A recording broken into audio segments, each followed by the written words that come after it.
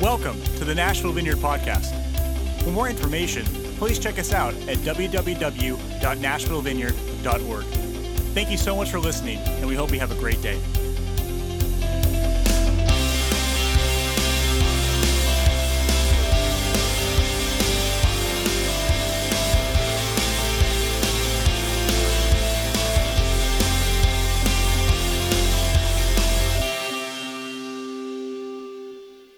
Hey, we're really glad that you're with us today on this Sunday morning, and wanted to take a brief moment as we're journeying through the book of Acts, and we're looking at Acts as a field guide for us, not just a historical document, not just another thing that we read in the scriptures, but Acts particularly is really our way to see how do we live as the church in this age, the age where Jesus has ascended and the Holy Spirit has fallen. How do we operate as a people of God? And so that's how we're approaching the book of Acts. We're made it all the way through chapter 19, and we still have some more to go as we get through this. But Paul in chapter 19 gets to a city called Ephesus. Now, Ephesus is where later Paul writes his letter to the church there titled Ephesians. That we have, and we're actually going to be getting into Ephesians this fall in a series called The Authority of the Believer. So we're really excited about that and looking forward for you joining us then. But here Paul comes in Ephesus, and he begins to turn the world upside down again. Riots break out, fights happen, they're beaten, their whole economic system is upended, all because of the story of Jesus, all because of the gospel of Jesus, the Messiah. You see, Paul is offering another narrative to the culture that upends everything. The gospel of Jesus, the story of Jesus and what that means, him being Lord over all of our lives, that story should upend everything. And we see a picture in Ephesians of a town, a large city, that was completely economically disrupted, completely culturally disrupted, because of a simple fact. Because Jesus showed up. The message of Jesus, when he says, "Go, and I will be with you always," Jesus was with Paul. And while Jesus was with Paul, we see Paul preaching the message of Jesus, turning the world upside down. I'm going to pray, and then we're going to read some scripture and have a little chat about some of the things that I feel like the Lord is saying to us from this book. Lord, we do thank you. We thank you that you're Lord. Would you teach us what that means? It means that you reign supreme over our lives. Would you show us parts of our lives that aren't under your authority, that you don't have a say in because we're trying to do our own way? Would you point those out? Holy Spirit, would you search us? Would you come in a greater way? Would you give us ears to hear and hearts to receive what it is you have for us today? And Jesus, we just say you're in charge. You have a blank check for our lives. You spend us as you want. And it's in your name. Amen.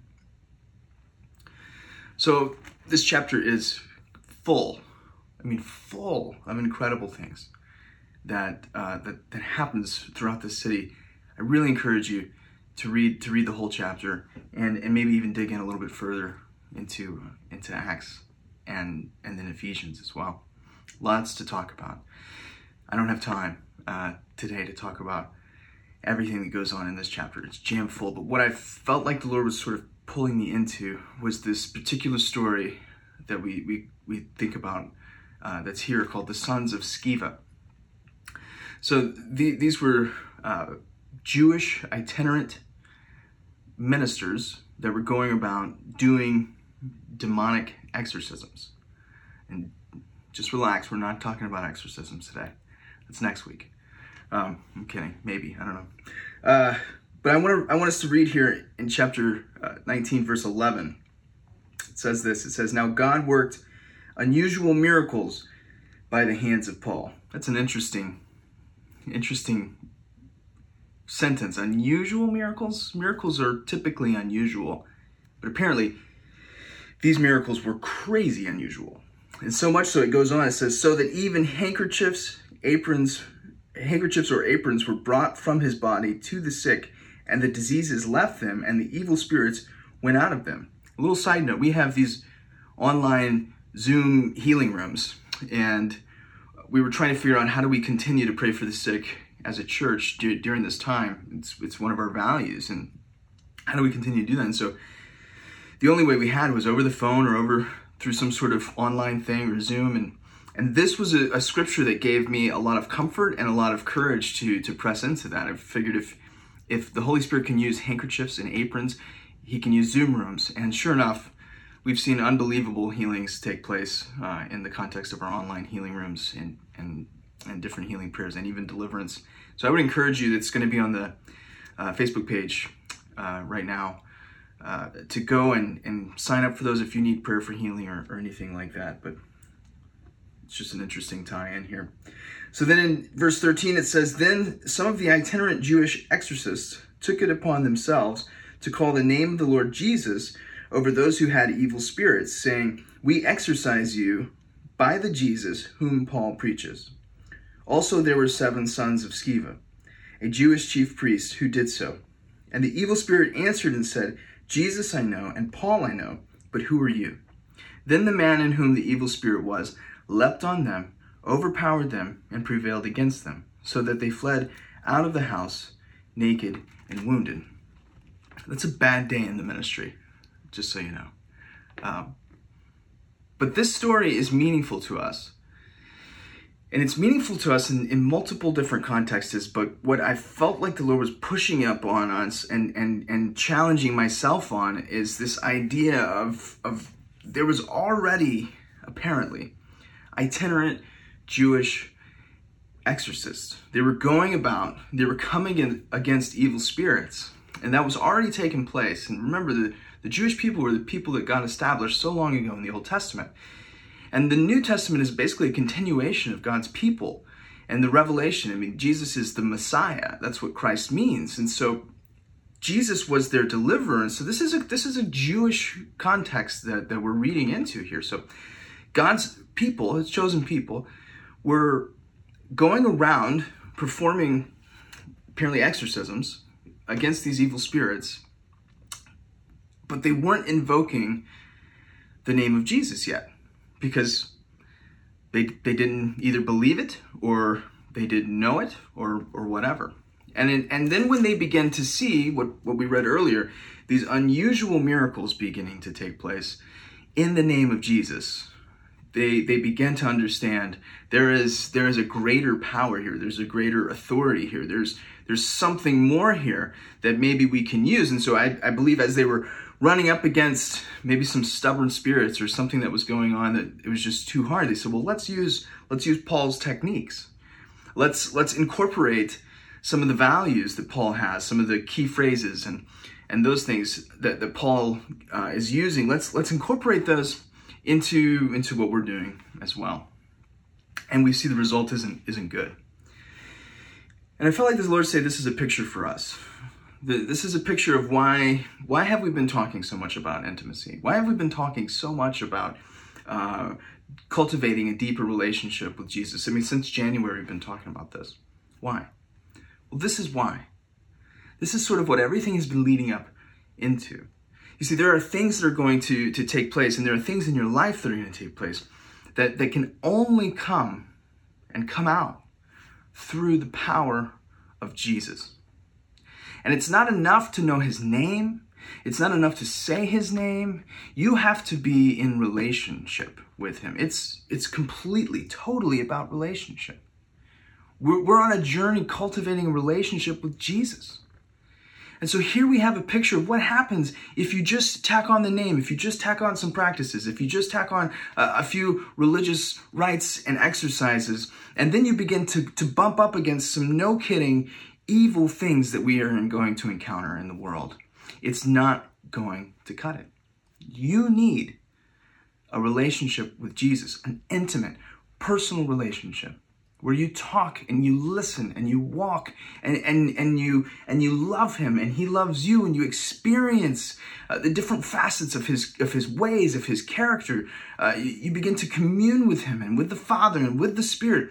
It's that kind of an intimate relationship that you're going to need in order to move into the new things that the Lord is moving us into. And we're moving into a new thing right now. We're crossing over to some other land. We don't know. Just like Abraham, the Lord is saying go, and we're saying, okay, where do we go? And we're just going. Nobody really knows what's going on. Nobody really knows where we're going. But as we move, we're going to need to move with a greater revelation of the importance of intimacy, with a greater revelation of his power, and with a greater authority that comes by relational proximity with Jesus. You know, it's interesting, and this is what I really felt the Lord put his finger on. These Jewish itinerant ministers had a lot of the Christian values. They had a lot of the history of these Christ followers, right? I mean, we think about it. I mean, this is just who they were built upon. These were part of God's people, and they hadn't yet moved into the new thing that happened with Jesus coming. But even still, they carried the value system. I mean, think about the Ten Commandments. Think about all of the history. That was their history, and so they carried and walked with that.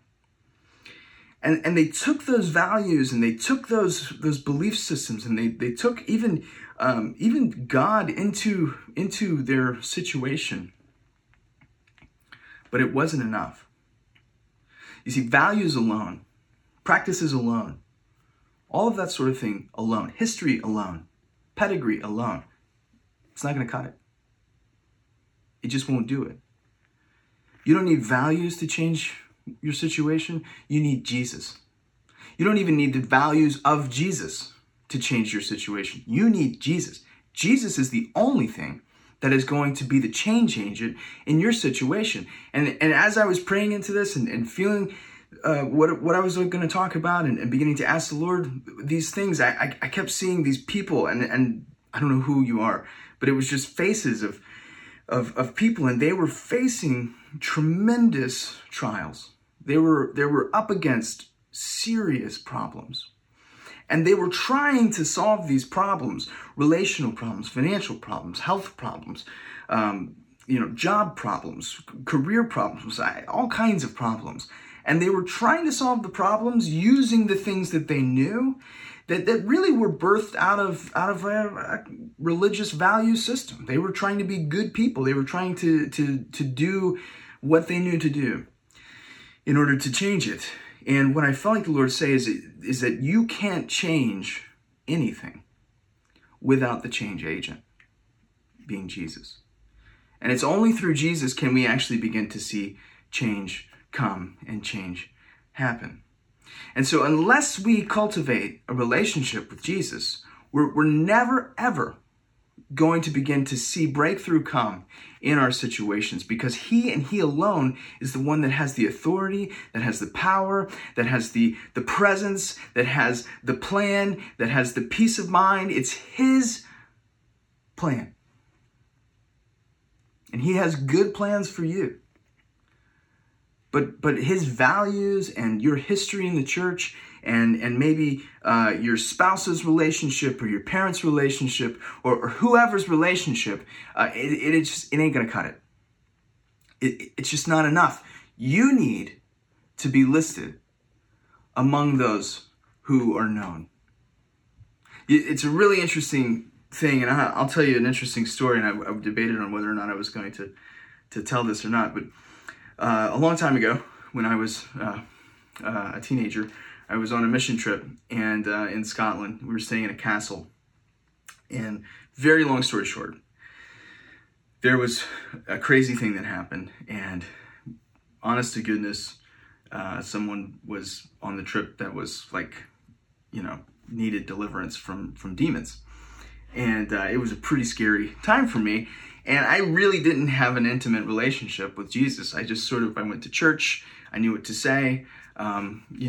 It was a Pentecostal church, so I knew that I could raise my hands in worship. But I didn't really have, a very intimate relationship with Jesus. And so, if you've ever been on a mission trip, your spiritual vocabulary is pretty high, and you're feeling like you're really doing some incredible things. And so we were all sort of riding high on that. And then we're confronted with something that is like, a little bit above our pay grades is what it felt like. And I remember I was sort of going to pray for them. And all of a sudden, and it's not like I had this memorized, this thing popped into my head of this story of these sons of Sceva. And that line of, I know Jesus and I know Paul, but I don't know you, was just echoing in my head. And I took it as like, I need to sort of, just pray over here. I don't know if I was right or if I was wrong. I believe it was from the Lord at that point. And fast forward now, I mean, there's been a significant amount of deliverance ministry that we've done. And I know that they know who I am, right? I know that the situations that I'm confronted with, if it's an evil spirit, if it's a sickness, if there's a problem, I know that problem, that evil spirit, that whatever knows my name because of my relationship with Jesus. It's just so close. How could they not? And as I approach a situation that way, I'll tell you what you approach the situation with a confidence and with an authority that I haven't known before until these recent years. You see, it's not just our authority in Jesus, and we're going to talk more about this in the fall as we do our series on the authority of the believer. We're going to go through Ephesians. It's not just our authority in Jesus that's delegated to us by Jesus, which was what happens in the Great Commission. When he commands us to go and do likewise, he's delegating his authority. He's giving us authority. He says, all authority on heaven and earth has been given to me. Now go. And he's commissioning us to go. But it's not just enough to have a delegated authority. If you've ever led anything, if you've ever been a manager or a leader or maybe a boss and you've come into a situation, there's different kinds of authority. There's delegated authority. There's positional authority. And those work to a certain extent. But if you really want to lead people, and if you really want to lead people to change and to grow and to move into new things that may be uncomfortable, it's a relational authority that gets the job done. It's the authority that comes through close relationship with the one that's in charge. That kind of authority begins to clear paths and to make way and to actually accomplish the things that we're to accomplish. And so in wrapping this up, look, we've been talking about relationship and intimacy for a long time. We've been talking about the benefits of intimacy. It's been our word for the year, going deeper. And this is why, right? This is why there's many reasons why, and a lot of it is we've already talked about, but this is a big one.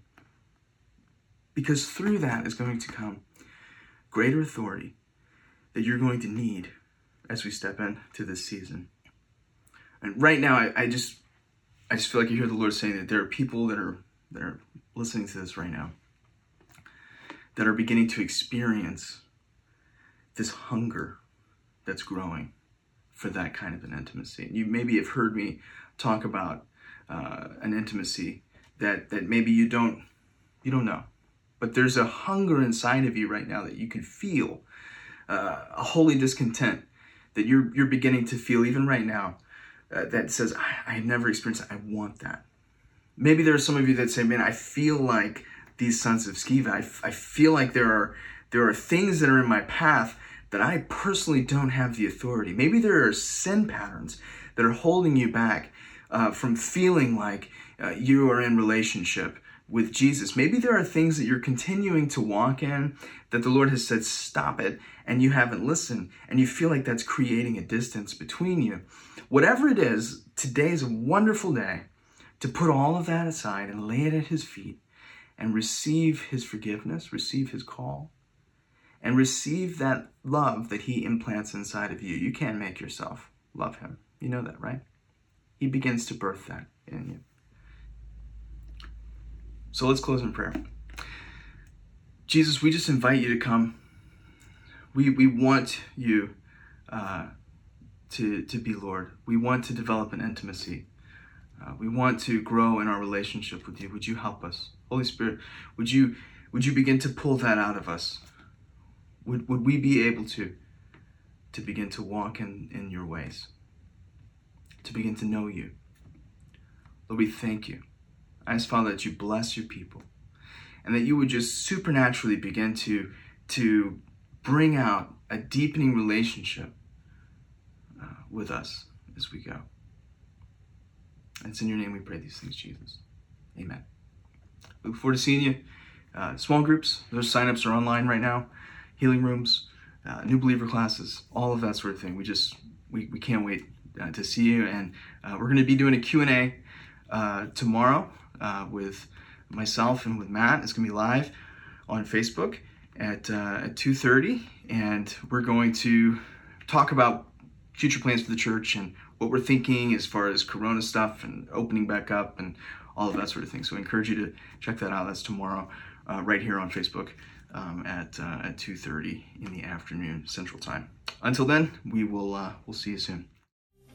For all upcoming events and more information about the Nashville Vineyard Church, please check us out at www.nashvillevineyard.org. Thank you again for listening, and we hope you have a great day.